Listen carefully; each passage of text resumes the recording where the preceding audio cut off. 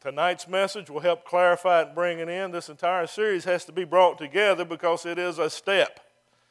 It is a step in a lot of them to come. It ain't going to be over till long about April unless Jesus says do something in the middle, then we do something in the middle.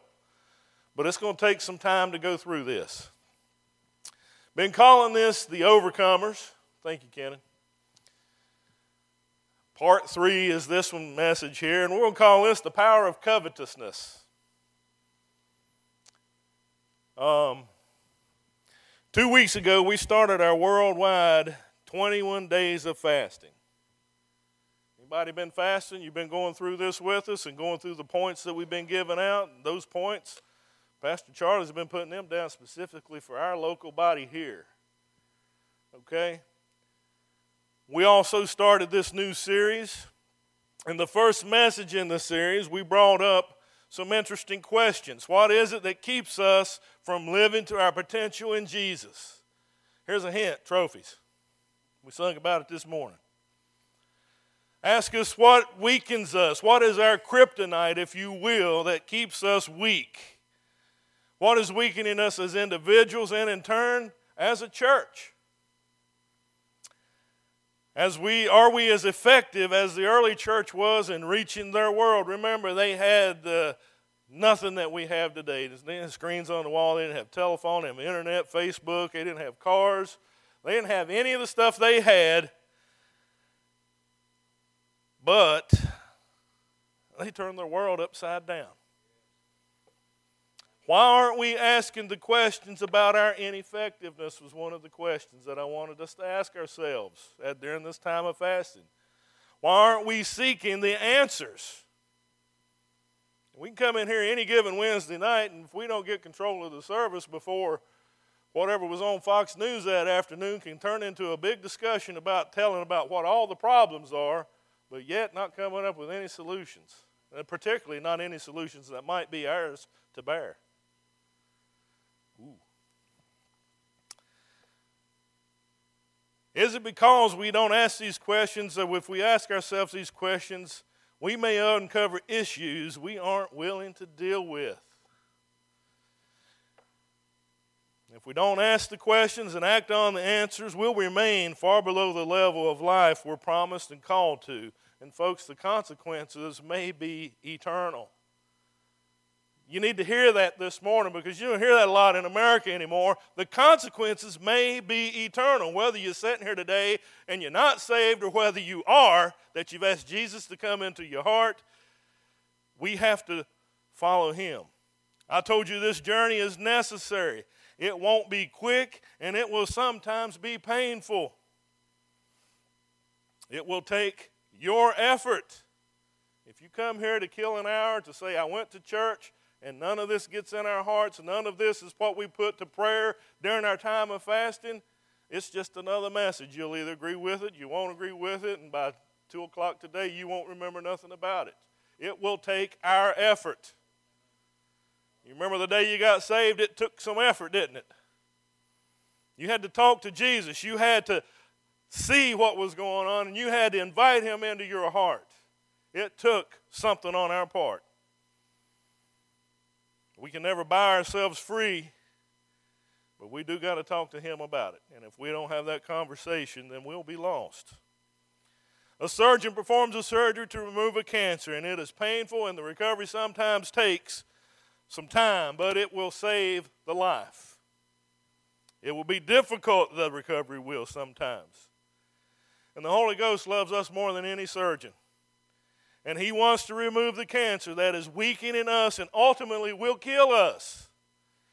He will do it he will not do it without our consent or with our efforts with him, our participation. Did you know that?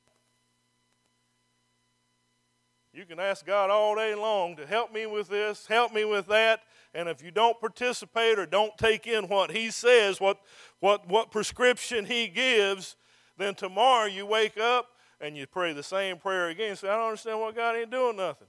Because this is a walk and a journey with him. And that's what we have to do. It'll take our participation. In James 1:22 says, be doers of the word and not hearers only, deceiving yourselves. And this tells us that if we hear a word from God, from Scripture, from the Holy Spirit, or good sound teaching, or maybe just in conversation, but fail to act on it, we have actually deceived ourselves. Saved, sanctified, filled with the Holy Ghost don't mean you're making it to heaven if there's something sitting in your life that needs to be fixed. Can't sit on that boat anymore because he is shining the light and telling you it ain't what you think. You ever know people like that? Mean as a snake, but they're saved, sanctified, filled with the Holy Ghost, and will down anybody that don't agree with them. Who's deceiving who? That's the question, and we have to look at ourselves. We can't be pointing fingers. My job is not to fix you. My job this morning and through this series is to bring the message, and the Holy Ghost will be the one that does the fixing, and he won't do it unless we let him. That's a good place for an amen, because you need to get this in your spirit. Otherwise, ain't nothing going to happen.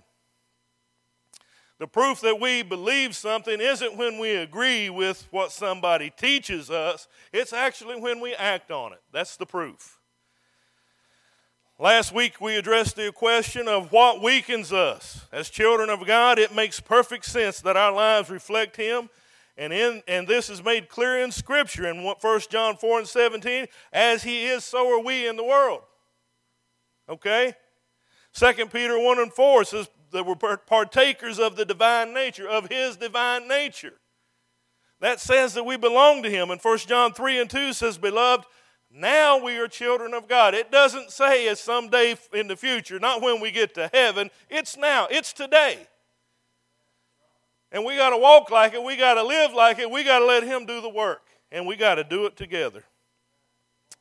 We should manifest unselfish character, unconditional love, joy, peace, supernatural power, wisdom, understanding, knowledge, and have perceptive insight. This is all parts of the character of God. And if those things aren't happening in us, something's wrong.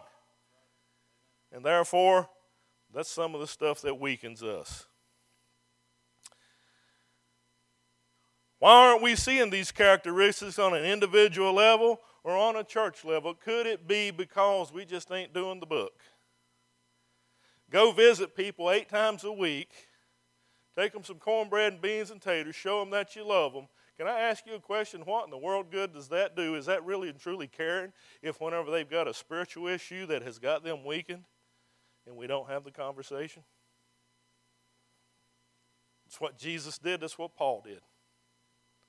That's why the early church, that's what they all did, and that's why they were turning their world upside down.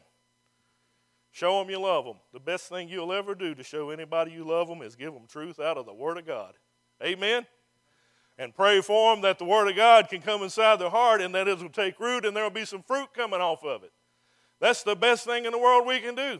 Brother Eddie, I could give you gallons of potato soup this week, but if you got sin sitting in your life, son, the best thing I'll ever do to you is help you to get through it.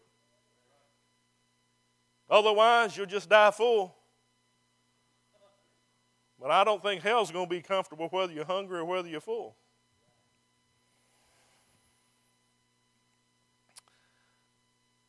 Nice feel-good messages and conversations just don't cut it.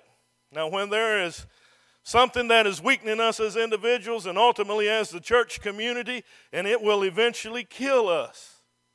There are churches, I told you last week, around this nation that used to be big, vibrant churches in their communities that are closing down because nobody's there.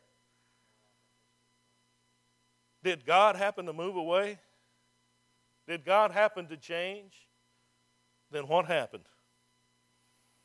We wouldn't like it, and in fact, it's even wrong if a doctor didn't diagnose a problem and start the corrective procedures. Would we? We would sue him if he didn't do it right. Mama died and the doctors killed her. It's the same for us as Christians, whether you're a pastor, a Sunday school teacher, or whether you're doing nothing. By the way, if you're a Christian and doing nothing, something's wrong.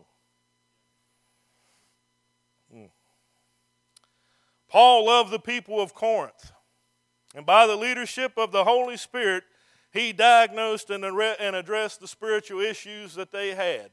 There was no taboo of don't address that from the pulpit. That's from the devil because he don't want you receiving what you need to have. That's what he does, right? He don't want truth coming in our lives. I can tell you now through this series, he's going to come up with stuff for probably each and every one of us that will want us to stay away from church. We'll get mad at somebody. The tires ain't going to go flat. Something's going to happen that's going to keep us away. But you know what? We've combated that, and this is where participation comes in. Pastor Charlie, have you caught us up on the messages online? Thank you. And this week, do the same thing. Very most of importance. If you don't get it, or if you did get it, and if you need to go back over it, go back and listen to it. And if you need to speed it up so that I sound like one of Alvin and the Chipmunks, that's fine. If you don't like my voice, that's cool. But go with what the truth is and what's being revealed. That's what we have to go with, okay? And so we're getting these up so that we're combating through that. In 1 Corinthians 11:30, it said, "For this reason many are weak and sick among you, and many sleep, or many have died." Remember we touched on that last week with the Lord's Supper, with communion, whenever they would go in and do communion. And the point that we was trying to make last week was that the Corinthians had irreverence for God. They were aware of their disobedience, and yet they did it anyway, and the result was weakness, sickness, and premature death. And we know that it didn't go too far because the church of Corinth doesn't exist today. They didn't listen. Had they listened, people would be looking and say, man, that church was around back whenever Paul was there. He walked around here, but they're having to dig this stuff out of the ruins. I warned you last week that this does not mean that all sickness, weakness, and early death is due to sin, and we showed scripture for that, right? Sometimes they asked Jesus, they said, who sinned him? He knew this is for the glory of God. Job, the same thing happened. It was for the glory of God. And his buddies put him down and said, no, there's got to be some sin in his life. But we also showed when the guy was at the pool of Siloam and couldn't get into the waters, when they were troubled, Jesus said, what's going on? Well, I got nobody to put me in. Jesus touched him and healed him. He met him in the temple. What did he tell him? You have been made well. Sin no more unless something worse come on you. So that can be the case. And we have that proof in Scripture. We lack true love when we avoid addressing the issues. We have answers for folks, but we avoid expressing them because we don't want to be misunderstood. So let's be honest with ourselves. Where is our focus of love? Do we love the church as Jesus and Paul did in speaking the truth to them, or are we focused on ourselves, on our reputation, on losing our following, or being misunderstood? You see, that's what's going on today. And I asked you last week to do something in prayer through the week, something to do about it, and that is to ask God to speak to you about any reason for weakness in your life. Don't shovel it on the next guy. This is a one-on-one with the Lord, okay? And so we have to do that. What is it that is causing this weakness? The great physician will only diagnose and address the problem and lead you through the treatment if you give consent and participate. Knowingly being disobedient is a cancer that will weaken you and eventually kill you if not dealt with. That's what last 2 weeks was about. So now we're going to get into today. We're going to move fast, take some notes, do whatever. I warn you again, this is not a complete message unless y'all want to stay till 2. See your hands if you want to stay till 2. That's nobody. Good. Come back tonight, we'll finish it up. If you miss tonight, you miss a very important message that's going to help close it out. We're going to talk about the power of covetousness. Let me ask you a question. Is America weak spiritually? That's a unanimous yes. Why is America weak spiritually? Okay. Temptation. By who? Because see what Paul was talking to last week when he was talking about the Lord's Supper, he was talking to believers, not the people of the world. Why is America weak spiritually? Because the churches in America are weak spiritually. You can say amen or not, but that's the truth. Why are the churches weak spiritually? Because the people are weak spiritually. You see, I perfectly expected to see Sister Murphy come in here and the Holy Ghost get a hold of her here soon, and she dance around this church like she has before by being healed because we prayed. And I expected God to do that. Why didn't he? Yeah, we still expect that. But we can't keep looking around and putting all these excuses on things rather than asking those important questions. So yeah, America is weak spiritually, and that's because the church in America is weak spiritually, and that's because the members, the people of the church, are weak spiritually. Remember, the early church turned their world upside down, and we should be too. Amen? 1 Corinthians 11 and 28. We're going to read back what we read last week, okay? But let a man examine himself, and so let him eat of the bread and drink of the cup. For he who eats and drinks in an unworthy manner, eats and drinks judgment to himself, not discerning the Lord's body. For this reason, now this is the scripture we looked at last week, this one particular verse. For this reason, many are weak and sick among you and dying. But we're going to back up a little bit. It says that for if we judge ourselves, we would not be judged. So we'll finish that out. But in verse 29, I'm going to read it from another version here. For those who eat and drink without discerning or honoring the body of Christ, eat and drink judgment upon themselves. Now he is speaking to individuals, but he's also speaking to the church as a whole. We spend a great deal of time talking about having a personal relationship with Jesus, and yes, we should. That is very important. It's the most important thing we have, but sitting right there, right beside of it, is just what we are as a group of people. The Holy Ghost moved in the book of Acts because they were in one accord. Not because there was divisions. No, they were honoring the body of Christ. And that's what we have to look at. We have to have that same kind of importance into what we are looking at when we see that. Why were they sick and dying? It's because they were not discerning the Lord's body. Now let's go back a chapter into chapter 10. Paul is telling them about Israel's deliverance from the wilderness, or from Egypt and going into the wilderness. In verse 11, he says this, that it's an example and a warning for us in the latter days to protect us from certain judgment. Let's go to 1 Corinthians 10 and 11. Now, all these things happened. Now, I'm going to bounce around. I'm not going to read all this to you, so you can turn your Bibles and follow me with it. I'm just going to point out some things. It said, now all these things happened to them as examples, and they were written for admonition, or for our warning, upon whom the ends of the ages have come. He goes and he's telling them about this. He's talking about their wilderness experience, and he is showing that they have a covenant relationship with God. You folks that have gotten married, remember some of you that's gotten married that I've married you, one of the things we talk about is you ain't just getting in a covenant with her or him, you're also, God's in that covenant. So if you take a notion to get divorced and bust up, you got to call God in on it, and if you do what Scripture says, you're going to get through it. You're going to work it out. It's a covenant relationship. And that's what God had with these people. In the Scriptures, he says, all were led by the Spirit of God. Remember, they were led by the cloud by day and the pillar of fire by night? All were led by the Spirit. All were delivered from Egypt, which is a type of this world. All were baptized. We are all baptized into one body, right? All ate the same spiritual food and drank the same spiritual water, which is the Word of God. The key word here is all. You see, we're sitting here today as a part of the body. Look at the world as a whole. There are people in churches today that are your brothers and sisters. You don't have a clue who they are, and probably a lot of them you can't speak their language, but they belong to Christ. They are a part of the body. So we're like a little molecule, so to speak. But we can also look at us for a local church and see the same thing. You're a part of this body. We are baptized into Christ. And the rock that traveled with them was Jesus Christ in the wilderness.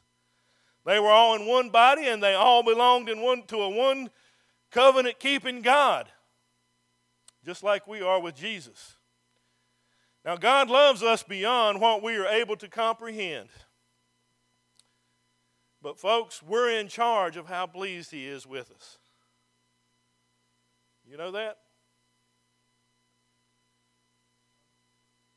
We're in charge of that. 1 Corinthians 5:10. But with most of them, God was not well pleased, for their bodies were scattered in the wilderness.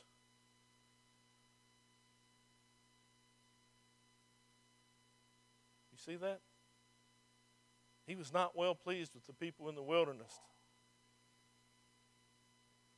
In 2 Corinthians 5:9 it says, therefore we make it our aim, whether present or absent, to be well pleasing to him. Are we doing that? Are we trying to be well pleasing to him? And that's what we should be doing. That should be the goal of every believer, is to be well pleasing to God. That's what should be happening. Why did these folks die outside of the promises that God made to them? Paul gives us 5 points. Now, when I say Paul, I want you to understand this. When we're reading Scripture, it's good, I guess, to know that Paul wrote it, but the fellow using the ink pen and putting the thoughts there was God. It is the Word of God. It's not Paul's opinion. It's what God says. So we can say Paul did it, and I guess it's good to say he did it and know that, but it's God. He said that coveting was happening in those scriptures there in 1 Corinthians 10. So what is coveting? It's intently desiring something not of God or outside of his provision. It's the having that want. He also pointed out idol worship. He pointed out sexual immorality. We're going to touch on that one tonight, by the way. He pointed out testing God. He pointed out complaining. We live in a day and age today that if you took the complaints out of people's minds or out of their voices, here's what they would say. Did you get it? They got nothing to talk about. The people in the wilderness, what they do? They complained to God because they got out of Egypt. What did they do? They complained about Moses because he was the one God sent. Didn't like him. That's the problem with the world today. That is the problem with the churches today, is we got to have what God gives us. We got to hang on to him, and we got to stop complaining. It's okay to complain about what happened on Fox News yesterday evening or up in New York City or somewhere else around the world. Let's look at the big picture. Now what do you do about it? It's okay for us as a local church to complain about things here at this local church. What are we going to do about it? Let's look for a solution, God's solution, and walk through it and watch him show up and do some work. Amen? It's that simple. It's not hard about it. Nothing hard about it. 1 Corinthians 10 and 15, I speak as to wise men. He's saying, you're smart people. You get this. Judge for yourselves what I say.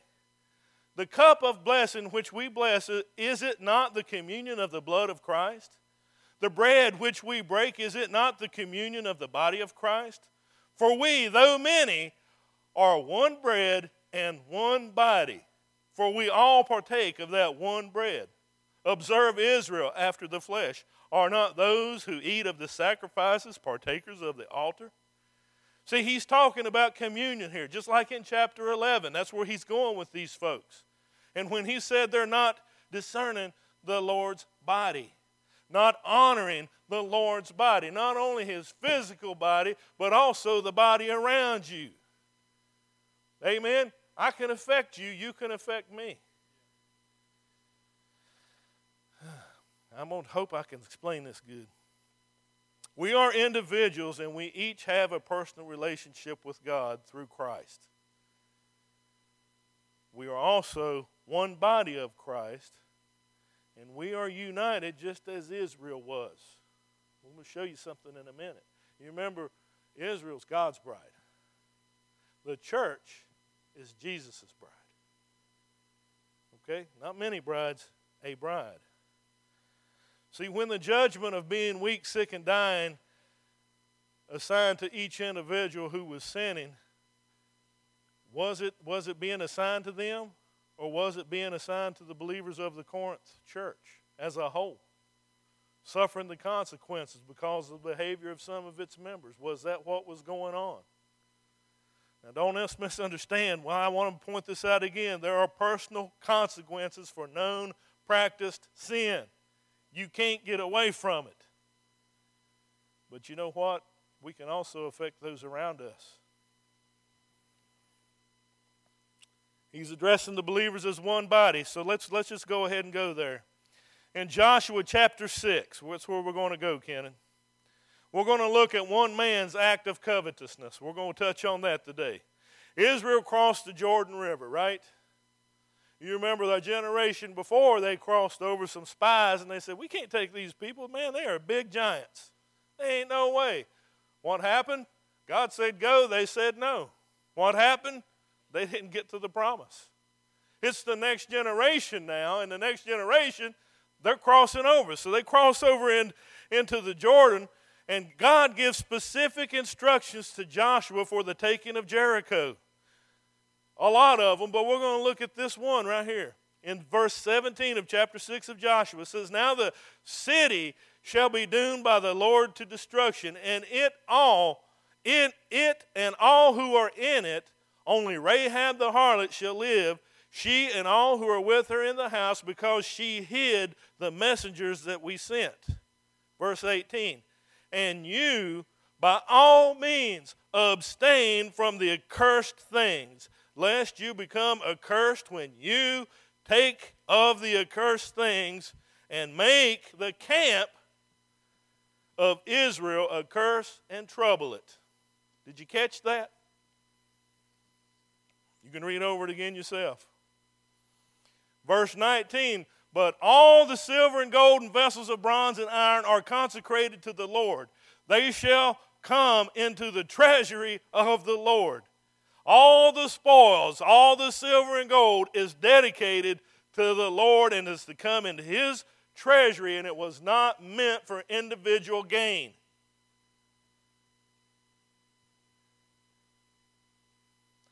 It saddens me that we have ministries that are as rich as they can be when it comes to dollars, and you got others, they can't get anything done in the church because they have no money. All because of this mindset of us and them.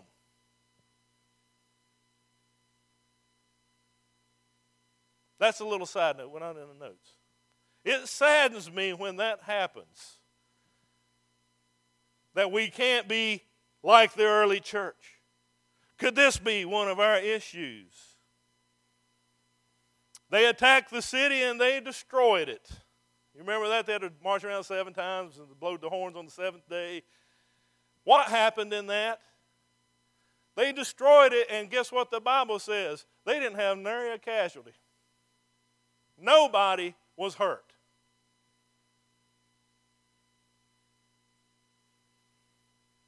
Wonder why.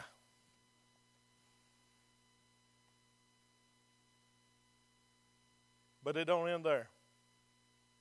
Joshua chapter 7 and verse 1, a few days later. But the children of Israel committed a trespass regarding the accursed things. For Achan, the son of Carmi, the son of Zebdi, the son of Zerah, of the tribe of Judah, took of the accursed things, so the anger of the Lord burned against the children of Israel. Do you see the picture we're trying to paint here this morning? Israel was united as one.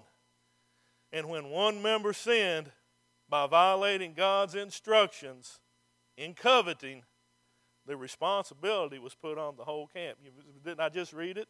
But the children of Israel committed. You see that? The children of Israel committed, and his anger was against the whole lot of people, not just Achan. There's some consequences. Go to verse 2. Now Joshua sent men from Jericho to Ai, which is beside Beth-aven, and on the east side of Bethel, and spoke to them, saying, go up and spy out the country. So the men went up and spied out Ai. Next verse. And they returned to Joshua and said to him, do not let all the people go up, but let about 2,000 or 3,000 men go up and attack Ai. Do not worry all the people there, for the people of Ai are few. Now I want to show you how insignificant Ai was. He said 2,000 or 3,000 people. Whenever they went to Jericho, it was about 600,000 men. And they had no casualties. Now they're going to go up against Ai, and what do they take? 3,000 men. That's a big difference, isn't it? Not much to worry about, not much to have to go up against. But what happened in verse 4? So about 3,000 men went up there from the people, but they fled before the men of Ai. You see that? They fled. They retreated. And the men of Ai struck down about 36 men, for they chased them from before the gate as far as Shebarim, and struck them down on the descent. Therefore the hearts of the people melted and became like water. Now, folks, wasn't this the same army that just a week earlier, a couple of weeks earlier, a few days earlier, that had gone in and totally annihilated Jericho and didn't have a casualty one? Something happened to weaken these people. Think about this. Achan sinned, but nothing happened to him or his family. At the end of that day, there were 36 men dead. A son wasn't coming back home. A husband wasn't coming back home. A father wasn't coming back home. And they did nothing. In fact, they knew nothing of Achan's sin. You see that? They knew nothing of it. But yet, they had to pay the consequences. There was a consequence for that sin. And it was tragic. Their husband or daddy or son, they had done nothing. But Achan did. Joshua and the leaders are confused and they start crying out. Go to verse 7.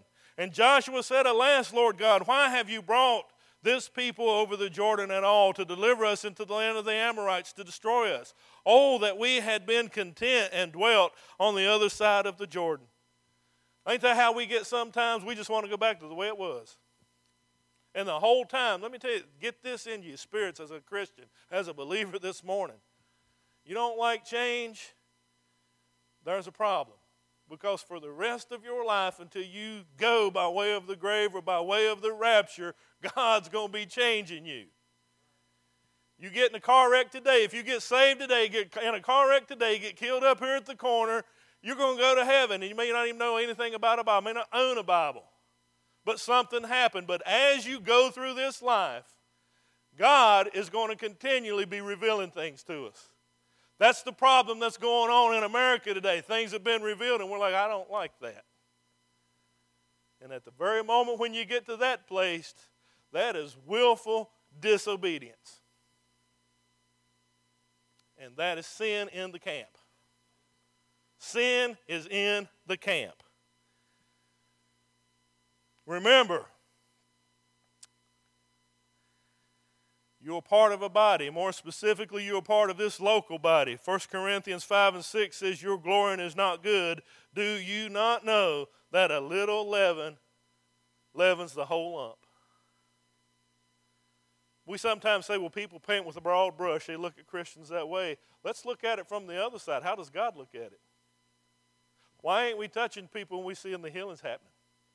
I have a better question for you. Why ain't we reaching the community and got new people coming in? We just got people coming from other churches that got mad over there. And you know what? If something don't happen and we don't teach them and they learn, they're going to get mad here and go over there. We taught that right in the bait of Satan.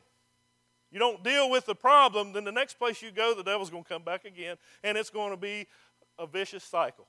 Oh, I go to church every week. Oh, I do this, I do that. I'm surfing, I'm doing this. No. Why ain't we seeing power happening? Or do y'all want to know the answers to this? Do y'all want to go through this thing so that we as a church are going to be powerful? I'm going to preach it anyway. He gave it to me to do. I'll be done by about April. Somewhere in there with this message, with this series. But we got to remember, he gave this as a warning. And he's given it to us as a local body. He's given it to us as a church in America. This is the warning. This is the warning. Sing out of the book or sing off the wall. Sing with or without a guitar. This is the warning. The power of God to move. That's what it's about.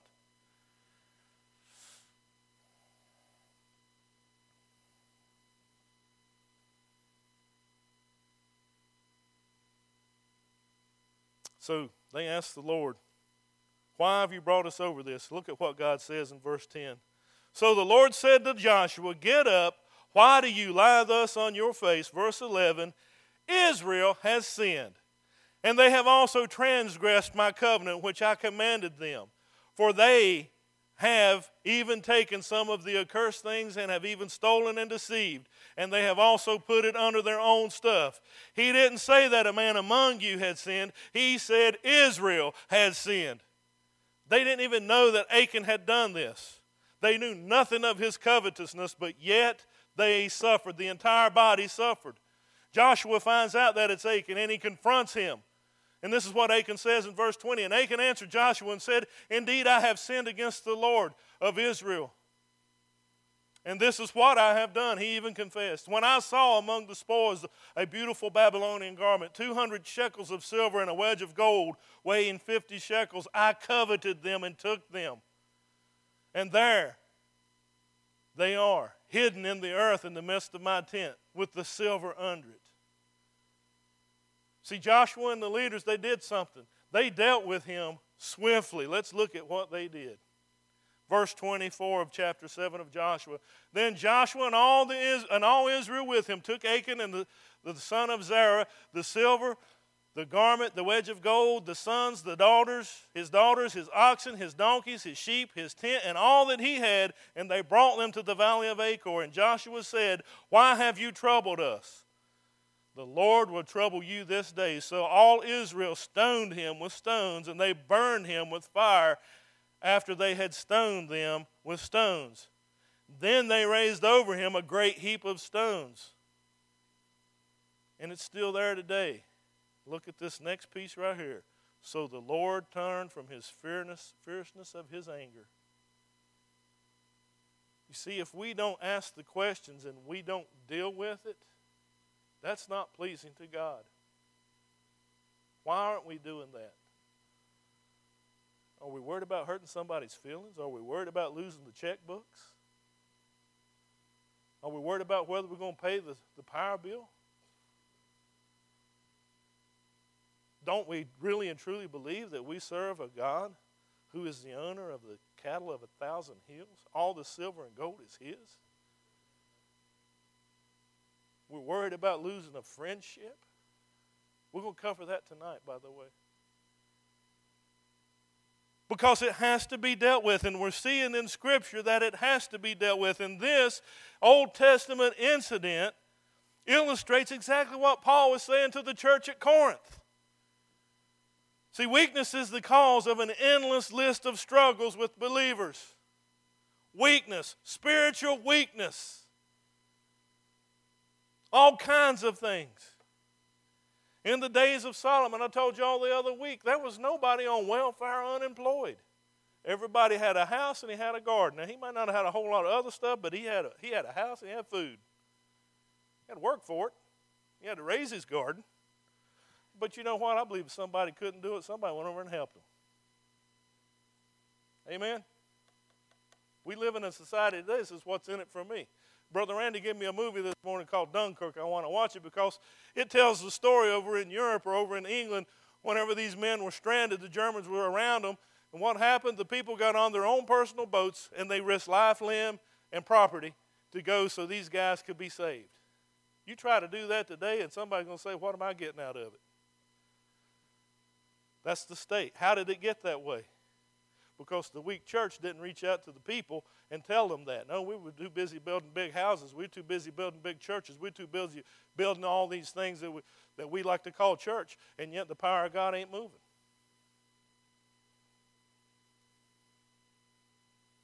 That's the thing that's going on, and that's the thing that we have to face. In the book of Acts, they didn't lack anything, and the people experienced all kinds of healing. They experienced that the church was growing. Why aren't we seeing this today? Could it be that the practiced sin of some is affecting the life of others? Could it be that that's affecting the church? Could we be seeing what Israel experienced with AI?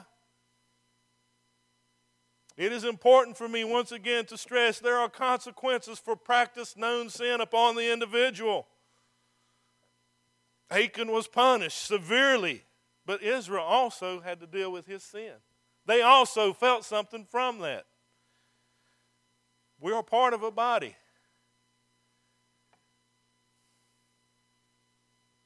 We are part of a body, folks, and we can never, ever forget that.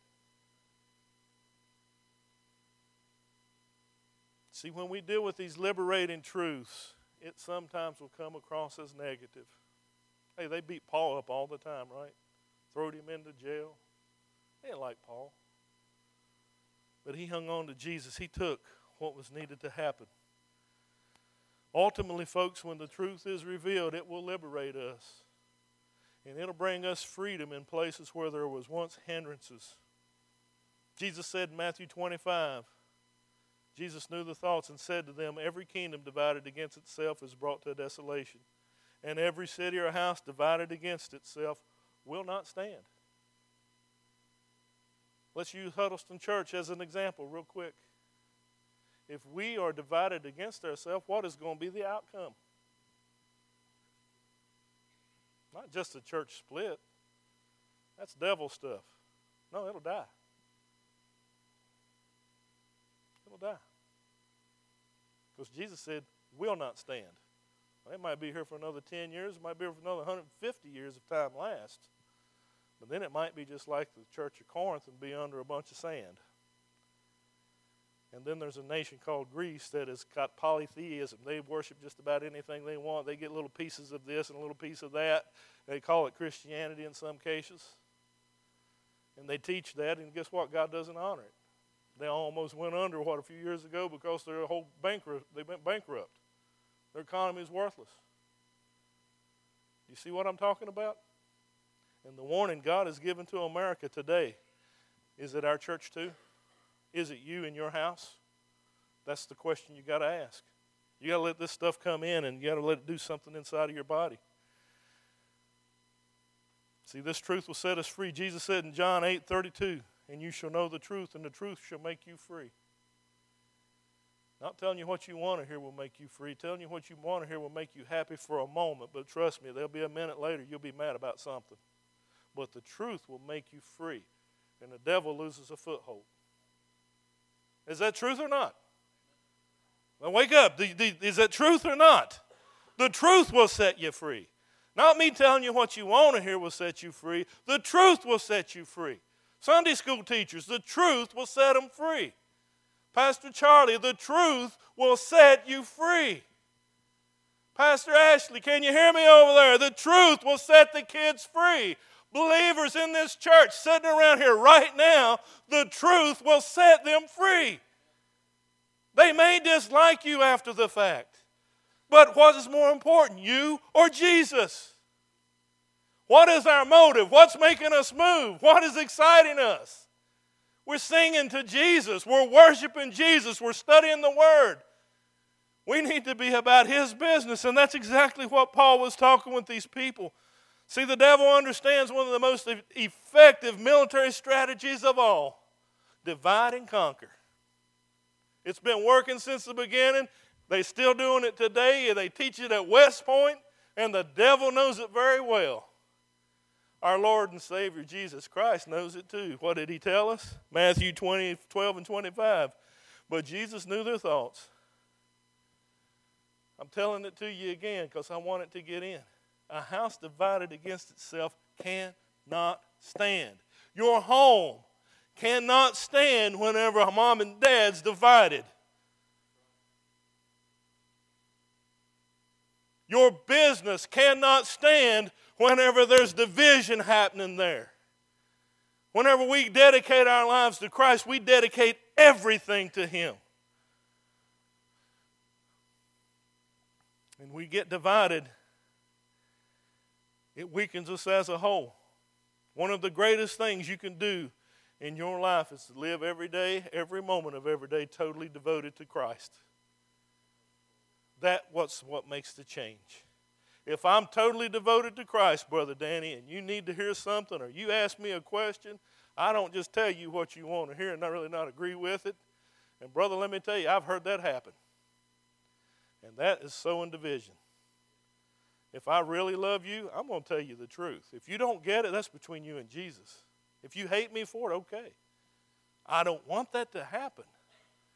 But if that truth gets in your heart, you're going to be a powerful man of God. You're going to be a powerful Christian. And you'll be able to do it to the next guy because you know that it's truth, because the truth will set you free. You get it. You'll understand it. You'll know it. And we have to live our lives devoted to Jesus. This means dedicating all of our regular, everyday activities to God as worship to Him. You're going to school. Pete, you're starting school next week. No, tomorrow. That is next week. Do it for Jesus. You have no idea what He has in store for you, the plan He has for you, but He does. Hang on to Him. Hang on to Him, girl. Because someday when you're hanging on to Him, it's going to be known. It's going to be something that's going to bring glory to Him. I don't know what that looks like in your life. I haven't been given that vision. I haven't been given that. But I do know this, and what I have been given is for the church. The church of Jesus Christ around the world, particularly in our nation. It's not the politicians. It's this truth coming in and saying we got to face some things. If we quit, don't ask the questions, we don't want the answers, and we don't want to put it into action, we die. And you got to hear this message this morning to know that. We die. See, God wants your whole life, not just your Sunday mornings. I don't know what you have, and please don't take this as me trying to beat you up. Just how important is this message to you? Is me bringing you a gallon of soup more important than me giving you the Word of God that the truth will set you free? How important is this message to you tonight at 6 o'clock? I'm not browbeating you. That's between you and Jesus. Please understand that. This is out of love. You take away one of the links out of the chain and then you start pulling and the back end don't catch up with the front end. And this is a study. This is a study to help us through our time of fasting. I'm going to tell you now, you could go without a meal for the next 10 years. If you could live. If you don't let the truths of God come in and do something in your life, it doesn't mean anything. You went through emotion. You went through something. Oh, we fasted over at the church and there ain't nothing happening. You know why there's nothing happening? You can grab a hold of Jesus. Because when He shows up, things happen. Amen? When He shows up, healing happens. When He shows up, people will get saved. When He shows up, people that are living down here but way below the means that He has for them, now all of a sudden they're walking up here. What happens then? Your circle of friends now see a change. Your circle of friends now want to know what's going on. And therefore, there's a change that will start happening in the community. There's a change that will start happening in the family. There's a change that will start happening in the church. Do you see that? Otherwise, we go through the motions. Sing 4 songs, take up an offering. Preacher gets up and preach. Be done by 12. It's a minute after. Let's go home. See you next week. Unless something comes up. Ain't that what we do? Ain't that church in America? Brother Willie is going to have to step down from some of the duties that he's doing because he's having to help take care of Sister Margaret. And I thank you for your service. I sit here right now. Please, church, don't take this the wrong way, but take it for what it is. What am I going to do? Who wants to step up and do it? Raise your hand. See what I mean? Maybe they're not here today. Maybe they're gone today. They're traveling. That's the stuff we got to pray about. See what I mean?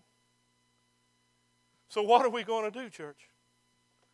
I told you that these messages in the beginning, they're going to be hard. But there's liberation coming. We're going to talk tonight some more along these subjects. You see, if Sunday morning is just your thing, and that's all God gets from you. I don't know what you do at your home. If you're feeling guilty now and mad at me because of what I just said, there's probably some truth sitting there that's really getting under your skirt right now. There's a burr under your saddle right now just eating you up. That's the Holy Ghost doing it. Because I have no idea what your life is like outside of here. I'm not Jesus. God's everywhere all the time. He knows our thoughts. That ought to be a clue right there. Oh, he don't know who I am. Who's he think he is? I'm following the Lord here. You see what I'm talking about? If that's you, it's time to repent. Because the day of salvation has already happened for you. Now it's time to grow up. And if we don't make a difference, we can't worry about what's going on up the road and down the road. No, we've got assignment right here among us. If we don't make a difference, who will?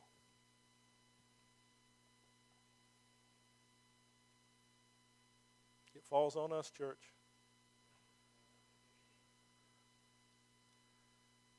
And to have truth revealed to us should make us rejoice. It should make us rejoice. But I want to invite you this morning right now. If you don't know who Christ is as your Lord and Savior, you've never invited him into your heart, let us pray with you. Let us pray with you so there'll be a change. And if you received Christ, I don't care how many years ago it was, it could have been last week. And the Holy Ghost just talked to you this morning about something. Won't you come and pray? You see, he is the great physician, and he knows how to fix us, and he knows how to get us through it. And the most painful thing that'll happen is you get up out of your seat and you walk up here and say, I need something to happen different in my life. That's the difference of when liberation happens or whether it doesn't.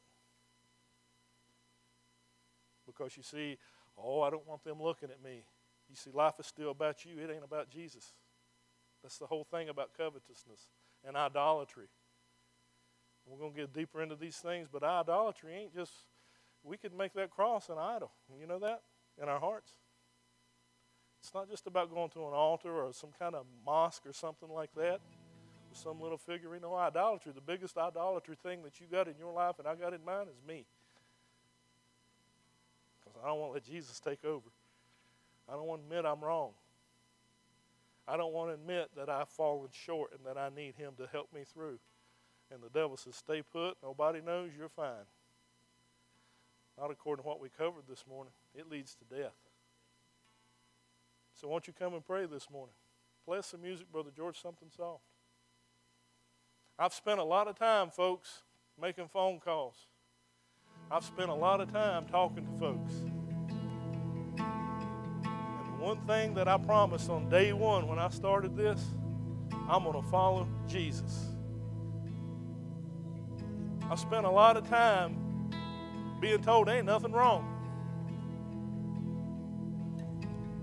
Therefore, I can't let the Holy Ghost lead me in ministering because he's the one who do the work, not Ken.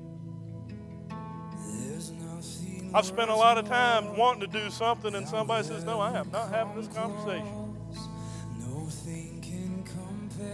See, it's how we know of what's going on in the world. That's how the world acts. And the Apostle Paul, he went to the root of the problem. How did he do that? He hung on to Christ.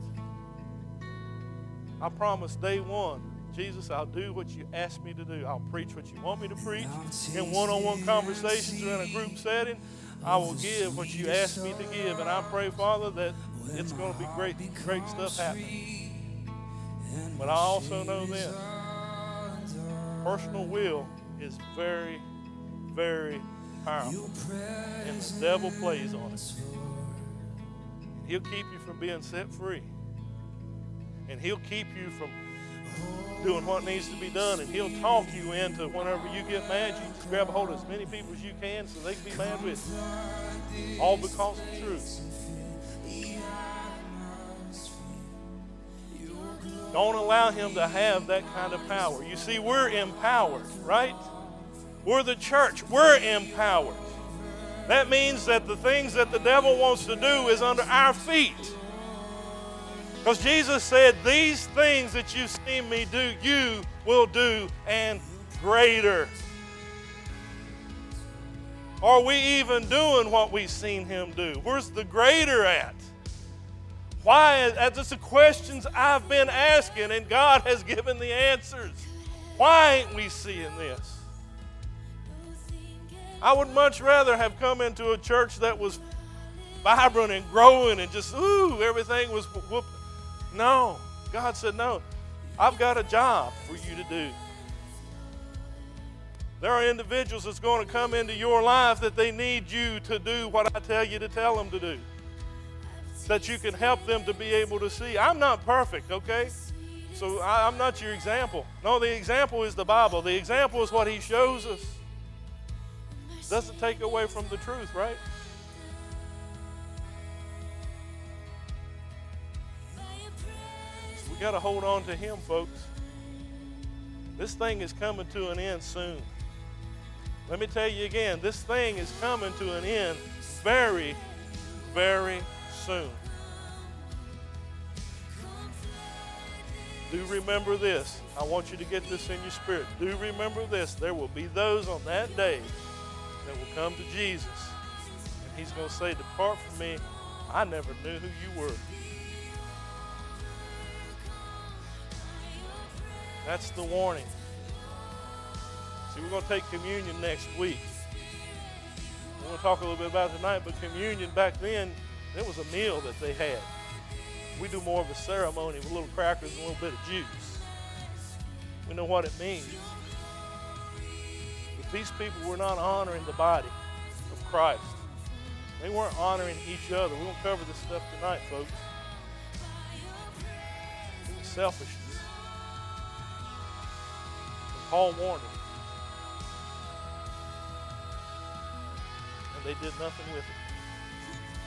God says we're going to write it down in the pages of the Bible so that the people in the generations to come, they get to know it too. Amen.